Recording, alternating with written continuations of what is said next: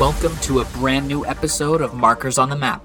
Each week it's games, news, and more from the classics to the current gen as we explore gaming's infinite, ever-changing landscape. Check out the gaming adventure on Twitter at Markers on the Map, and thanks for listening.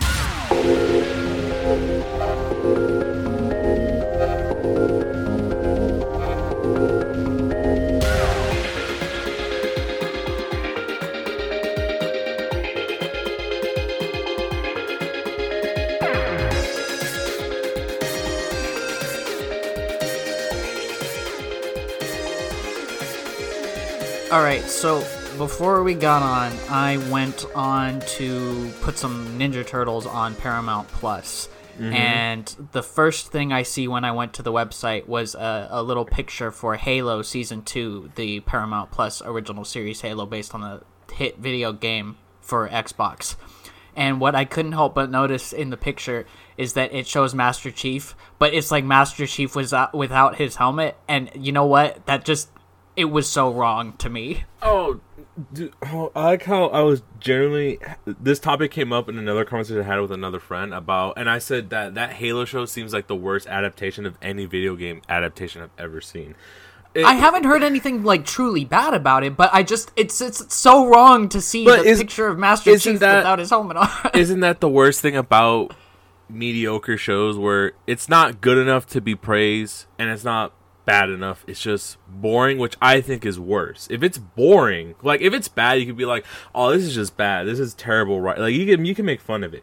When it's just something boring, you're just like, turn this off. I don't want to watch this, just turn this off. I'd rather just do something else. And like I said, it's Master Chief. His whole mystery is that it's like those old-timey cartoons where you never see the top half of the parents' body in their face. Like you never see their face. Or it's like Miss Bellum on Powerpuff Girls. Exactly. It's cursed if you see their face. It's just like, I wasn't supposed to see that. That's not something that's supposed to happen. So it takes away the character of Master Chief, because if it's just some generic guy taking his helmet off, like, I'm just generic guy, here's my face, I'm not a mystery anymore, then it just kind of, destroys his whole character. It's like, who are the other characters that are like that, but you see their face? It's like a thing to see their face. Samus, Doom Guy, Boba Fett. You see these characters' faces, but Master Chief seems to be the one where it's just like, what is going on here? And like, I've intended to watch the Halo show. I haven't yet, so I can't speak on it, but it's just, that bothers me. It's one of those things where it is his character designed to do that. If Master Chief shows his face, it just seems like, then what is he? It's like, that's not Master Chief then, because the whole point of Master Chief that he's no longer, like, yes, he's a Spartan, but is that's what it is. He's no longer a person. He's an idea. He's an image. He's a Spartan. Yeah. It's like, you take, people, when they think of Master Chief, they don't think, oh, who's the guy behind the face? No, they think of the armor. So when like I said, when you take that off, it takes away from the character. Yeah. So that's just the little opening thought I had here for something that just, as someone who's been around for every Halo game, that just ain't right. No, and it's funny that you're talking about turtles, and everything seems to be turtle right now in Fortnite. Oh yeah, we'll talk about some turtles here in a second. I just realized that too. Yeah. Actually, some of the things I have, rolling around in my head today do have to do with a lot of what we're going to be talking about. Catching up with a little bit of news and like other stuff's going on here in the gaming industry. But before we get started, this is a brand new episode of Markers on the Map, the weekly podcast gaming adventure where we are going to do our best to have a normal length episode after the past 2 weeks of extra supersized top 10 games specials. My name is Daniel, and I'm here with my good friend and co-host Robert, to whom the question still remains: how you been? How you doing? What's up? Just tired, just normal things. But other than that, doing pretty well, pretty fine. It's been very wet. Yeah, it has been, to say the least. So I'm glad it's not raining today. I know it's been quite wet, so it's like dealing with mud and stuff like that. Other than that, it's pretty alright. Just tired usual stuff. What about you, Dan? How you been this week? I'm also very tired. But I've been keeping my head up, doing a few model kits, and playing a little bit of Call of Duty here and there for the new season, but I've mostly been playing Like a Dragon Infinite Wealth, which I'm pretty decently far in. We're not gonna go into like any major depth with it this week, but soon here I think I'll be able to talk about it, because I think historically with this show, the best and funniest way to talk about a game in the Like a Dragon / Yakuza series is to like do a very stream of conscious thing where I'm like, oh, I remember that this crazy thing happened and you can do this crazy thing, and it just gets funnier and funnier the more stuff you pile on it. So that'll be coming up here soon. What we are going to do today probably is we're going to look at some news that's been going on. And I have a few thoughts on a couple of things that have been happening, with like demos or betas and stuff like that we might get to. So I guess there's no real great place to start with. So before we go a little in depth with the state of play, a little more than we did maybe last week, I had a thought. And I was watching a clip of someone's Death Stranding 1 gameplay online today. And most people who play that game have a moment where they're like, okay, I'm going to take a bunch of stuff, and then something is going to go completely wrong, and I'm going to lose all the stuff. This dude he was on the bike, and he had probably like 50 things of cargo on Sam, and he rode off the cliff. Like everything wasn't going to just fall off, but he landed and everything just fall off. It was like rolling down, and you see things break in Death Stranding in real time. Like you will get a little notification that this thing is broken, and these things are just flying off everywhere.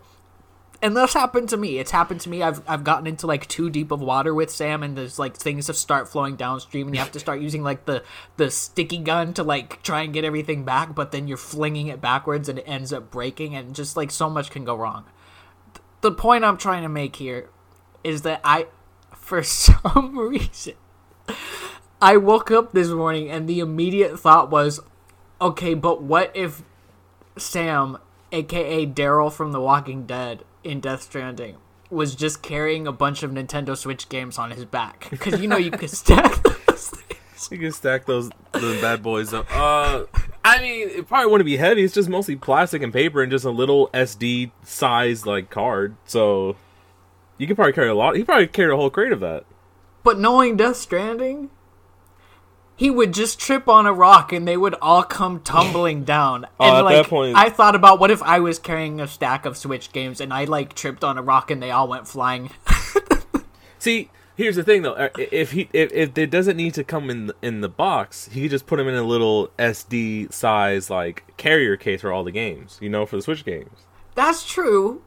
But in the spirit of Death Stranding, okay, here's the deal. You take the Sam action figure and you stack up the Switch cartridges on his back, and then you put him on a little remote controlled motorcycle, and you drive him through the streets. I wonder what are the crazy things? What if you had to take an entire crate of GameCubes? Oh God. I feel like that'd be harder because the boxes for GameCubes were cubicle. Or in the original Xbox, that's a heavy console. If you actually ever pick up an original Xbox, it's super heavy. Is it heavier than the original PS3? I'm gonna have to do a weight test on that. I think the PS3 might beat it just besides like just the volume of it alone, how big it is. Yeah. The original PS3 is a huge, huge thing. Maybe he might have to deliver at least 2 of those. Yeah, but I don't know why that was just the thought that was rolling around. There's no real punchline here. I just thought it was humorous to like you stack things up on his back in Death Stranding. I'm like, okay, well, I was looking at Switch games and I'm like, well, what if he had Switch games? Just, that is to say, the State of Play did give us a trailer for Death Stranding 2. Oh, yes. And I have no idea what's going on in this. As somebody who's platinumed the first game and done everything there is to do, I really could not tell you what is going on in this trailer. It was a great trailer, but I'm honestly just as in the dark as anybody else. Probably on purpose, probably not to spoil anything. Even if you finish the last game, it's like, gotta have some type of mystery to this one. Yeah, there was a lot to be interested and involved in.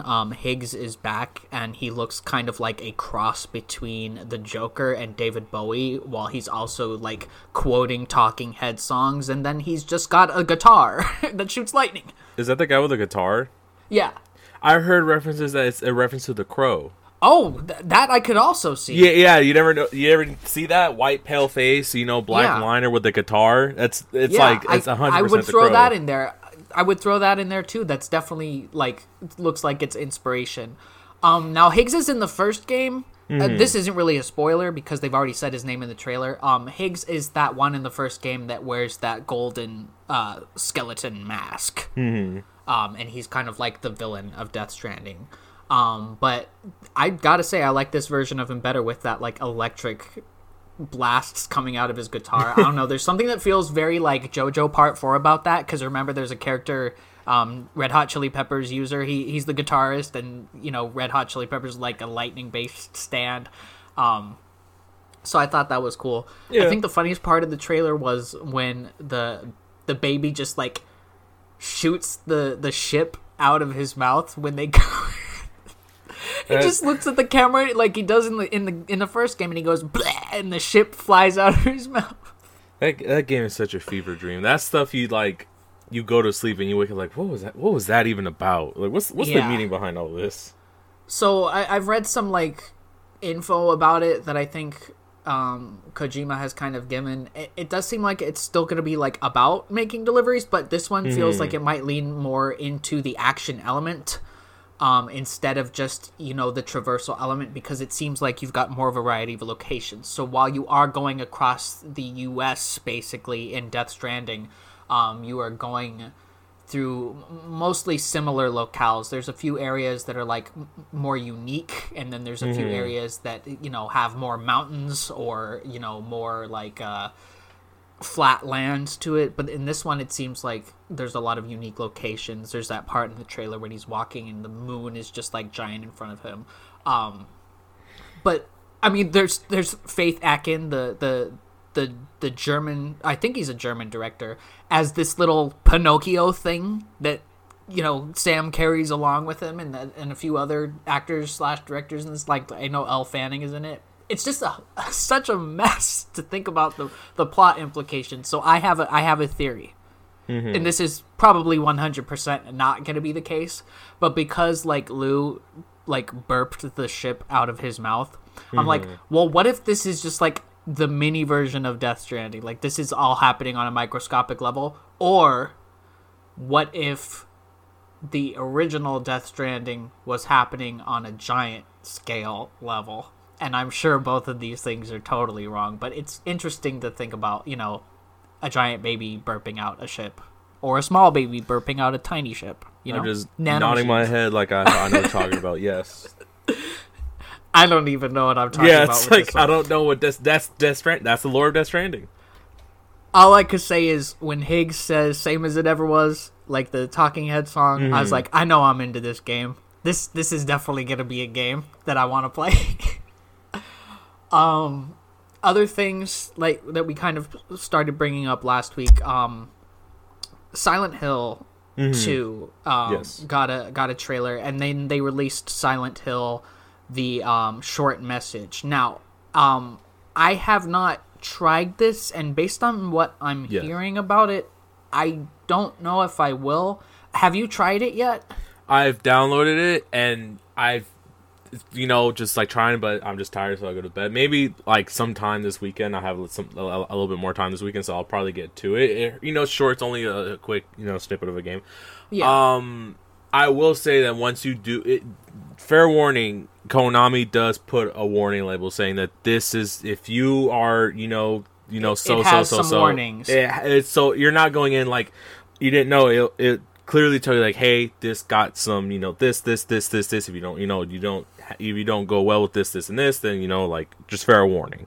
So what I've heard on that topic is that even though it has those warnings, it does not tackle the subject matter it tries to with a whole lot of nuance or subtlety that might be necessary for something like that. So I've heard a lot of like icky kind of stuff about that kind of like turns me away from it. Like the discourse about it is that it's like a fine survival horror type game, but also just doesn't handle the topics with any kind of like tastefulness. So that kind of drives me away from wanting to discuss it. But I might check it out in the future just to see, what it's all about. But it's just not something that's on my radar right now. It's kind of off-putting to me, just the look of it.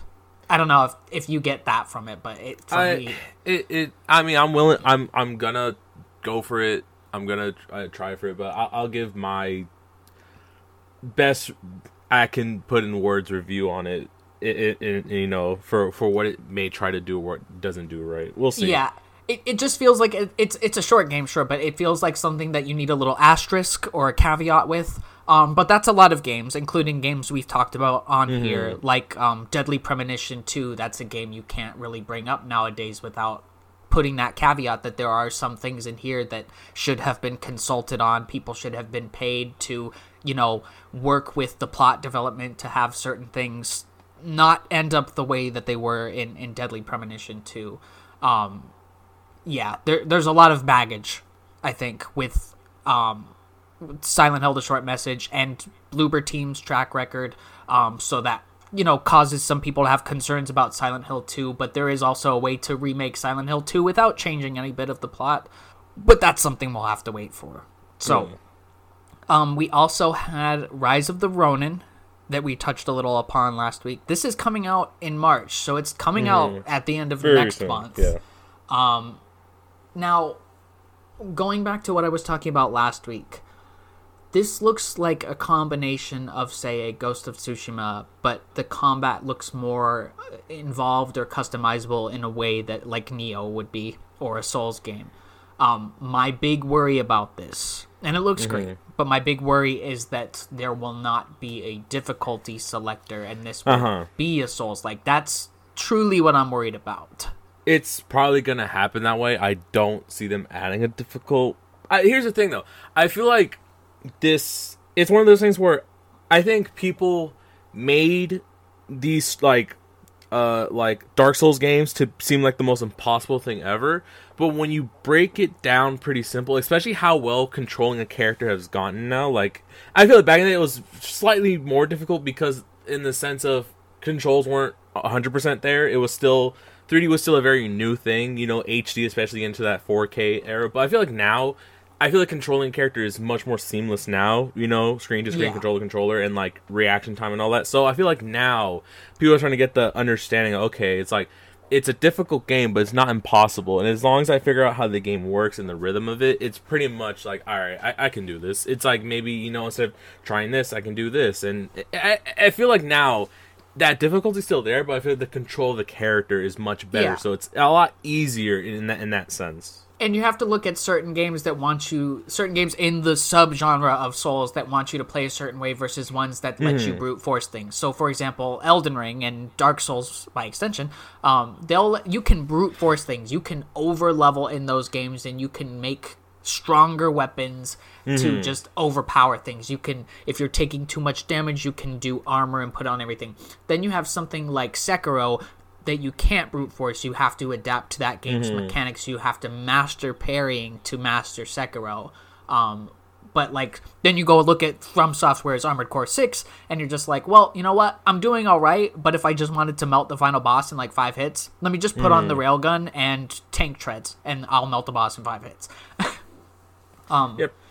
But with Rise of the Ronin, I am very hopeful that this will be an accessible game because, the setting and theme of, this kind of like samurai times or like old-timey Japan, Yokohama in this case, same time period as Like a Dragon Ishin. It's very cool. It's this middle ground between we're still using samurai swords and we've got like firearms and all that. So the traversal looks good. It's just the big worry for me is, am I going to want to do a Souls like? Yeah. Am I going to want to put myself through that? I used to put myself through a lot more of those games, but nowadays it's like I'm not trying to be frustrated when I play a game.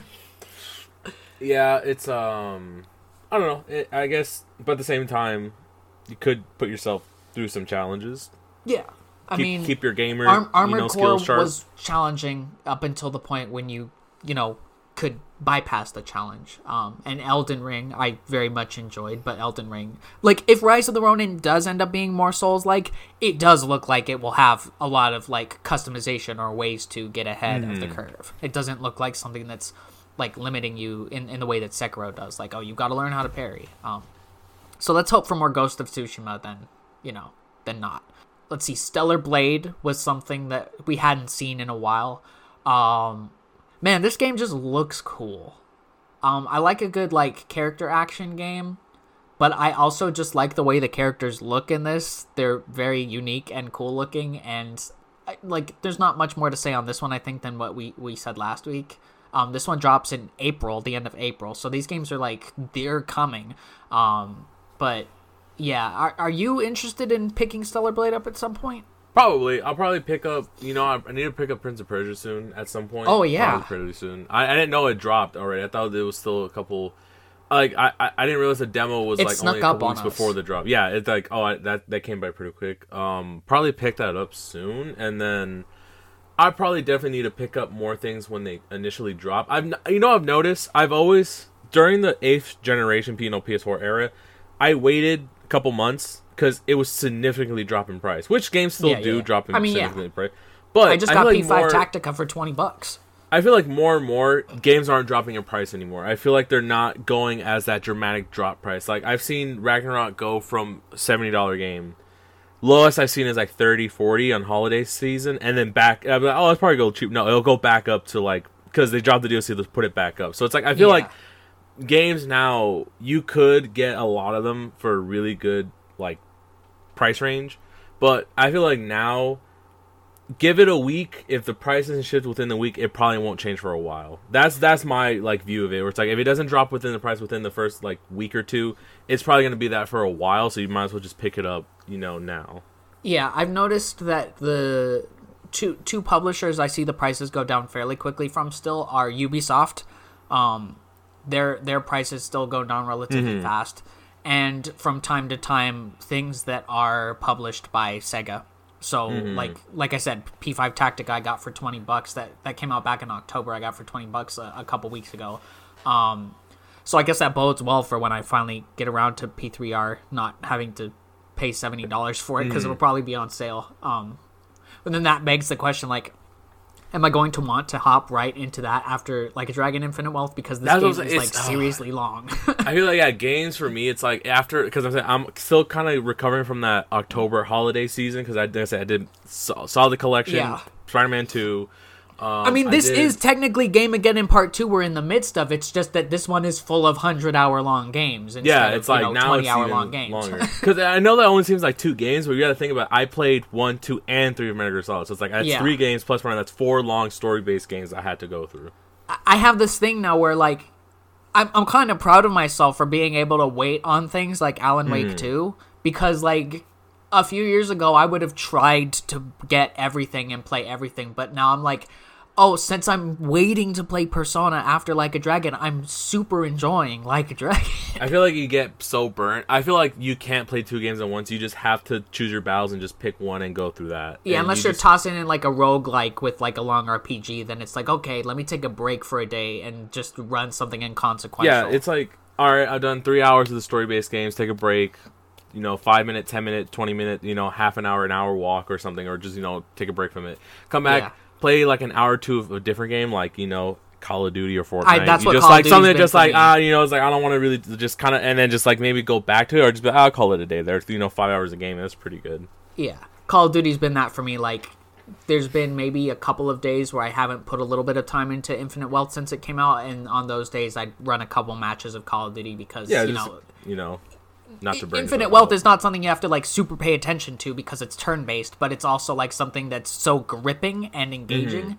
Like, so just as an aside here, my thing with Infinite Wealth is that I know most people don't have it in them to commit to a 100-hour game, but I would say if anyone was going to commit to a game that's probably 60 or 70 hours, right now I would say that's the one, because there's just something so lovable about all the characters. Everything is so well done in that game that if I was like, if 2024 was like, I need to recommend one long RPG to anybody listening, it would be that. But I'm also saying that from the viewpoint that I understand that a lot of people aren't willing to commit that time to a game, no matter how good it is. Yeah. I have played good games that I have had to drop because of how long they are. I understand. But, like, you know, Like a Dragon is just good enough for me to put that little recommendation. I'm trying to think of any game I've dropped, because it was like, even though it's good, I had to drop it. No, I don't think there's really any game I've just kind of just dropped, just because if I drop a game, it's because I wasn't really feeling it. That's pretty much it. And, you know, most of the games that both of us play aren't, like, necessarily long on purpose. A lot of the open world games we've played are long because they're designed to be long. But nothing really beats a good narrative-driven, like, 15-hour game with no kind of, like, nonsense to it, in my opinion. But Like a Dragon Infinite Wealth is a game for the ages, I'd say. I think I told you last night it was currently, like, the closest game has ever come to being up there with Persona 5 for me. But with that being said, there are other things that we need to talk about. Going back to Konami here for a second. So we're off the state of play, the general, you know, state of play stuff right now. Konami announced, at least in Japan, they're doing a Yu-Gi-Oh! Early Days collection. And this is coming with so far they've announced a Game Boy Color Yu-Gi-Oh! Game and one of the Game Boy Advance ones. I really like this. I really hope they add Eternal Duel of Soul, and I really hope they bring this to America, because those original, like, Game Boy Advance Yu-Gi-Oh! Games, where, like, the complications of Yu-Gi-Oh! Hadn't been invented yet, those are seriously good games. I played Eternal Duel of Soul for, like, hours and hours as a kid. Man, you're gonna get me on the Yu-Gi-Oh! Bug, because I genuinely do think Yu-Gi-Oh! At its absolute peak was between Synchros and XYZs. Like, it made sense. They were not difficult to understand. You just had normal, required summons, like if the card needed a special card or a special thing to do to summon it, that was pretty simple. Just, you know, read the text. And fusions, you just, you know, need a fusion card, or if the monster had if the card itself said, oh, you don't need a fusion card, you just bring the other monster, they'll fuse together without, you know, simple.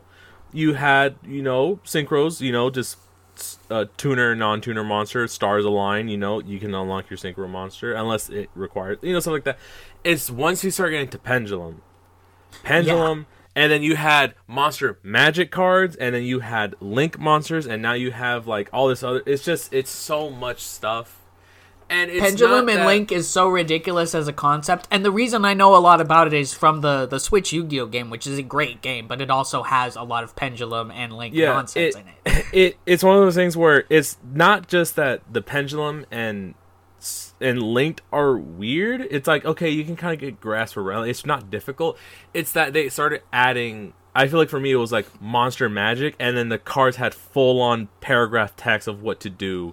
And stuff like that. And a lot of the core game is gone when trap cards are no longer a viable thing. Like, that's a whole portion of the game just out of the meta, because magic is a much better thing to do, because most magic can do direct damage without having the requirement to wait a turn or face down a card.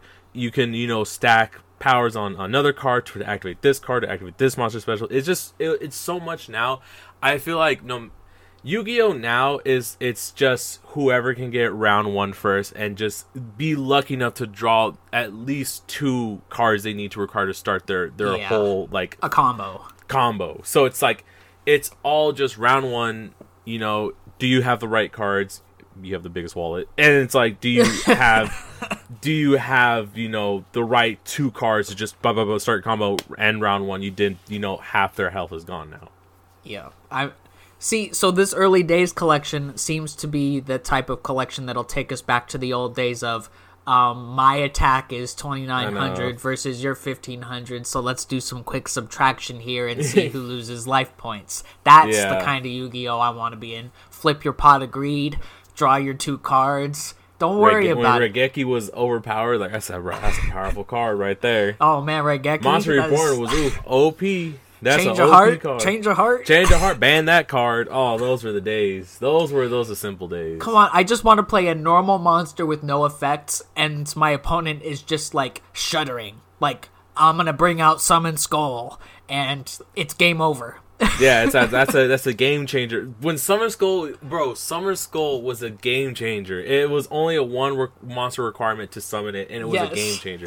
I miss those days. It's just like, it's like I said, it's not more or less, skill based. I really do generally think it's whoever gets round 1, that's it. It's just if you can get your combos in. Because people remember, I don't know if it was before we started the podcast, but they have that digital version of Yu-Gi-Oh on PlayStation, and I learned how to play a meta deck, and that was the only meta deck I knew how to play, and it was just my turn was like 5-6 minutes long every time.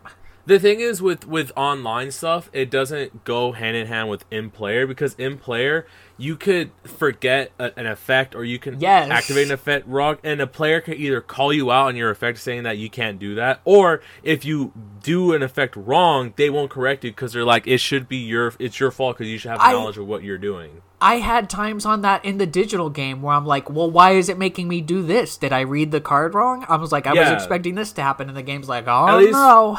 At least with the game, it'll kind of tell you, like, if you do this, you're going to have to do this, and this, and it'll do it for you automatically. It'll ask you, like, do you want to activate this effect? Like I said, in person, completely different. Yeah. People will run 20 stacked decks if they could, if 40 wasn't the minimum. Yeah, man. Yeah, it's complicated. So you know what? They better bring this collection over, because I could go for some of these Yu-Gi-Oh games.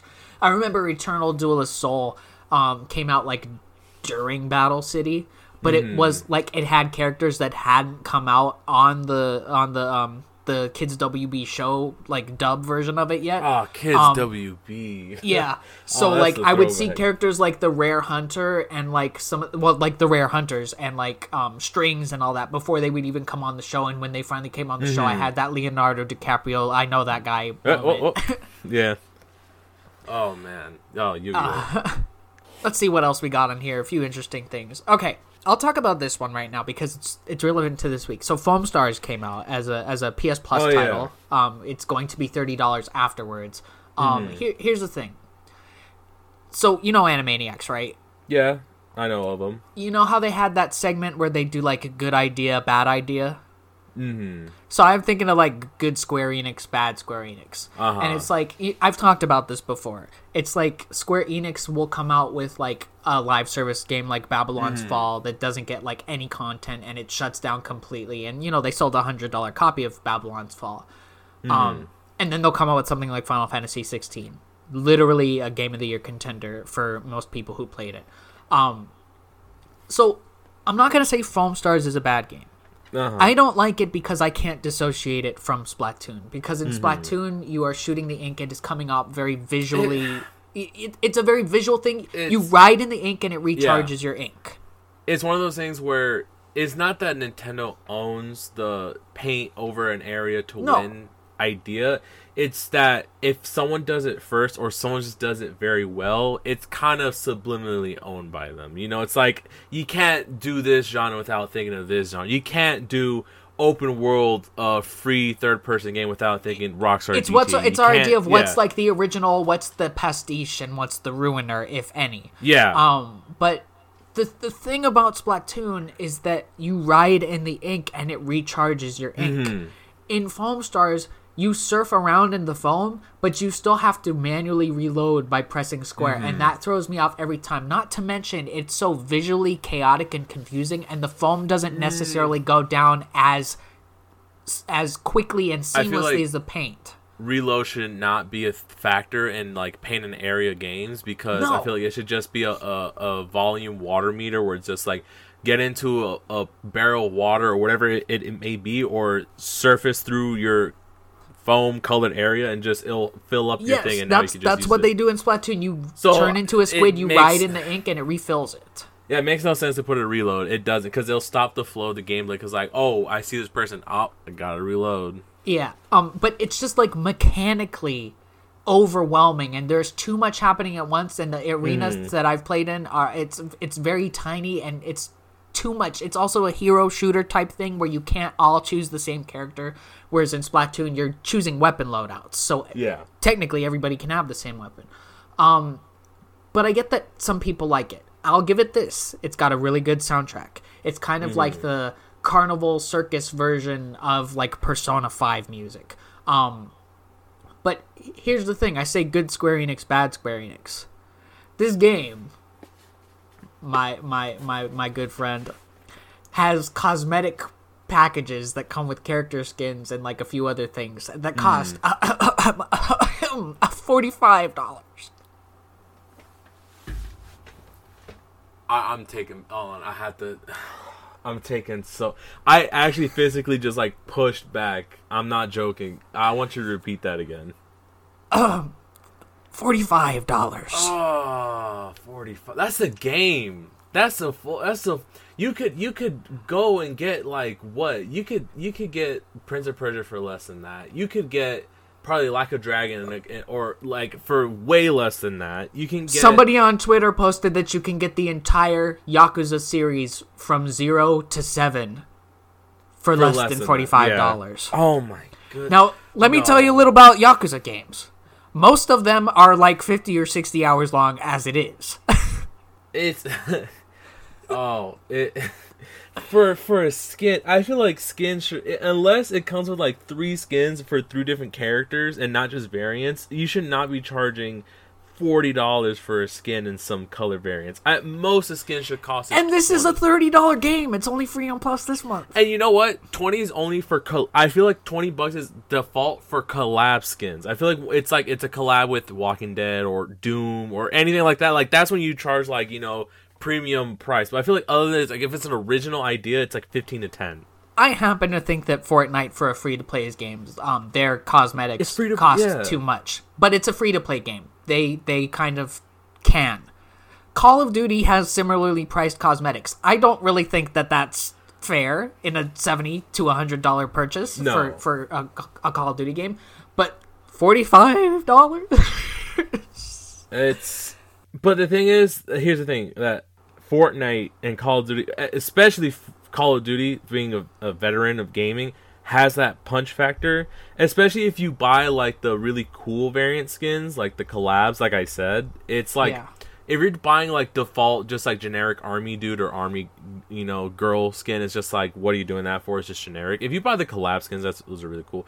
Fortnite also, they have that punch factor that these are titans in their respective areas. They're big developers there. I feel like with Foamstar, it's one of those things where it's brand new and you're asking $40. It's a little bold of Square Enix, don't you think? I would say that's a bad Square Enix. That's a bad Square Enix. Like pull the light switch, bad Square Enix. Now, I'll give Square Enix credit. I got another good Square Enix coming up here. Okay. So like this Square Enix drives me nuts because for every like 50 bad decisions, there seems to be one that is potentially the greatest decision ever. See, now I feel that's what me with Konami. Honestly, like I feel like Konami will do something like, why would they do this? And then they just make like, I would not say great decisions, but they're great decisions, but they're not enough to outweigh the bad. But they are good decisions where it's just like they could do this. It's toxic. It's a very toxic what they do. Yeah. So there was a second state of play. There was a follow-up about Final Fantasy VII Rebirth. Yes. Now, you know how I feel about the first one. I felt that it was a pretty good game, but it was also, like, not my favorite. Like, there's... The gameplay style of it was so much of a mismatch between turn-based and not turn-based that it kind of... I mean, it's mostly not turn-based, but, like, the commands are like, pause the action, choose an attack. It's fine. The game itself was fine. The characters and setting. It's Final Fantasy VII. At the end of the day, I'm not the biggest fan. However, they showed this Final Fantasy VII Rebirth state of play. It was about 15 or so minutes. They showed a lot of stuff. The first thing that comes to mind, and this is a $70 game, so like now we must compare everything Square Enix puts out to a $45 cosmetic bundle in Foamstar. So this is a $70 game. They have recorded 400 new songs for Final Fantasy VII Rebirth. It looks like it has multiple areas in the open world that are gigantic and sprawling. Mini games on the level probably of like a regular Yakuza game, maybe not something as in-depth as Infinite Wealth. And they're taking the story in like seriously interesting directions. Some things will probably be changed as they were in Remake. Multiple playable characters that you can play as both in and out of the field. And you know, watch it. Like anyone listening, watch it for yourself. My words aren't gonna do they're not gonna do the visuals justice. So like, it's definitely something to go check out. I've played the demo, and just the first part, because the second part, this is such a big demo, it's gonna have to be updated. But it's about a 90-minute section.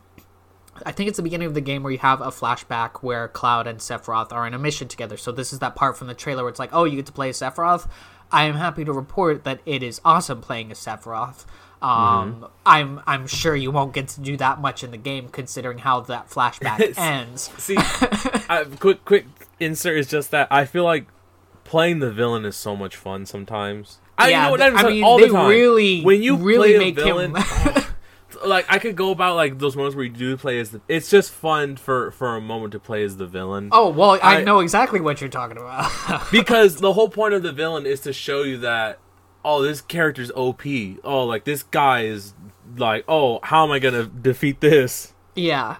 So like at the beginning of the demo, you get a glimpse of it where you play as Sephiroth for like a brief moment, and then you switch to Cloud, and it's the remake series is more action packed and like Devil May Cry like than anything. But when you start playing as Sephiroth in this demo, man, when I tell you I never would want to go back to Cloud after playing as Sephiroth. I like Sephiroth is just a cool villain. I'm not the biggest fan of Sephiroth, but man, when you're playing as this dude and this dude's huge sword, this longest sword I've ever seen, is just wailing on everything, that's a good time. And Final Fantasy Remake series is one of those ones where you can, literally make it easy mode and just enjoy the story, enjoy the ride, enjoy the visuals. But it's still got some of those little hallmark things that I didn't like about Remake, like these very slow walking sections, or this idea that mundane things are like a big part of it. But, we'll have to see how it comes out. I will say this game probably isn't going to come up on this podcast for a long time, because this is probably going to be the game that gets swallowed by everything else we've been talking about in this episode, be it Stellar Blade, Rise of the Ronin, Persona 3 Reload. Final Fantasy VII Rebirth it's going to get swallowed for me, I think. Final Fantasy is definitely in the bottom of a list of games or series I need to play. There's no sorry, but it's just not on. Yeah. If I was going to recommend one to you, it would be 16, and that is because it's not even a Final Fantasy game. It's probably my favorite for that very reason. You know what's but I also funny? like 13. I've tried the original 7. My brother owns the original 7. I've tried it. I was just like, yeah, this ain't I don't like the original 7 at all. Yeah, it's just it was not for me. I was just like, yeah, I can't do this. Yeah, Final Fantasy VII is a turn-based RPG where you do have to put a little more attention into it, because everything is like it's not traditional turn-based. It's more like you're on a timer basically for things to refresh, and so are enemies, so they'll keep attacking you if you're not doing anything. I was gonna bring this up last week. I forgot. I don't know if I did bring this up. But you can remind me if I did or not. I was gonna say I feel like RPGs have shifted in what type of game they are, in the sense of they're no longer turn-based anymore. I feel like back in the day, it was only turn-based because of technological restrictions on what they could do. I feel like now Final Fantasy 16 is what RPGs are now, where it's like open to add health and abilities. You don't have to take turns, like the fight's going on and stuff like that. I feel like it's much more that now than it is turn-based. If you do turn-based, it's just by choice of just remembering that's how it used to be. Yeah, I think remembering that's how it was. Final Fantasy 16 is probably a stretch in that like regard, because it is just basically Devil May Cry, but something like Yakuza Like a Dragon being a very active but still turn-based thing is where turn-based is kind of headed. Or you have like One Piece Odyssey, which like shakes up the formula. But I get what you're saying in the terms of like normal RPGs, because Final Fantasy 15 was more like menu-based but still an action game. So I feel like Final Fantasy 15 is where they kind of wanted it to go, and then 7 Remake and Rebirth are following that trend. So that's where we are. Whereas Final Fantasy 16, I'd put in its own, like, they just wanted to do Devil May Cry with Final Fantasy. Yeah, why not? Let's see if we got, one or two more things to talk about on here. We talked about Turtles. They're doing this huge Fortnite event right now with, like, Shredder, Super Shredder, Splinter. They brought back the Turtles. They brought back April. What a great collab. I wish it wasn't so much money for everything, because I'm probably only going to get the Shredder. It's Nickelodeon. Yeah. I mean, at least it's not as expensive as the Street Fighter. $40. Yeah. It's 15 each or something. Or, at least it's not as expensive as Foamstars. Am I right, gamers? I don't know. Does 4 turtle skins in Actually, I think if you buy the bundle of 4, it's less than I bought all of them. I know you, but I think that's less than a cosmetic bundle. I bought Splinter, and I bought the Shredder Pass. Yeah, I'm gonna get the Shredder Pass because April. I wish I had April too. The only thing I didn't buy was just the instruments, just because that's for the thing, the rhythm game, which I don't care about the way it looks. I just want it to be a fun rhythm game. Robert, you don't have to. You usually do bass, right? Yeah. That free pass, the free version of the Shredder Pass, comes with the Shredder bass. Oh, okay, yeah. You never need another bass again. Yeah. With that thing, it's so cool. See, number one, they need to do a Guitar Hero skins and bring them to Fortnite. I would, if they brought those skins, like those Guitar Hero 3 Legends of Rock TM skins, and just bring them to Fortnite, and they're and you can play them in the actual rhythm game. And then there's another thing. It was Turtle. Oh, I don't like rumors because rumors tend not to be true. It always happens. But rumor has it that that Power Rangers might be a future collab. Yeah, I've heard that rumor too. So I don't know, man. I think I would be pretty excited to play as a Power Ranger in Fortnite. I don't know about you. I mean, sure would. That's dangerous. I'm like, what if I want all 6 of them? Because you know what? I'm probably going to want all 6 of them. It'll be 7. Yeah, because they White do. Tiger. Yeah, or they do him as like a style. Even better, they do him as a style, so you wouldn't have to buy another character. But would they? No, of course not.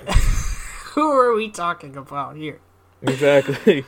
All right, a few little quick things. So it finally happened. One of the PS Plus games that dropped this month was a game I just bought, Rollerdrome.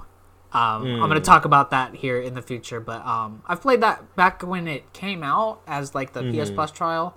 But since PS Plus games dropped this week, I just wanted to make sure I tossed that in there. There's a lot of stuff we're going to need to like save for next week, including a look at the Knuckles TV show.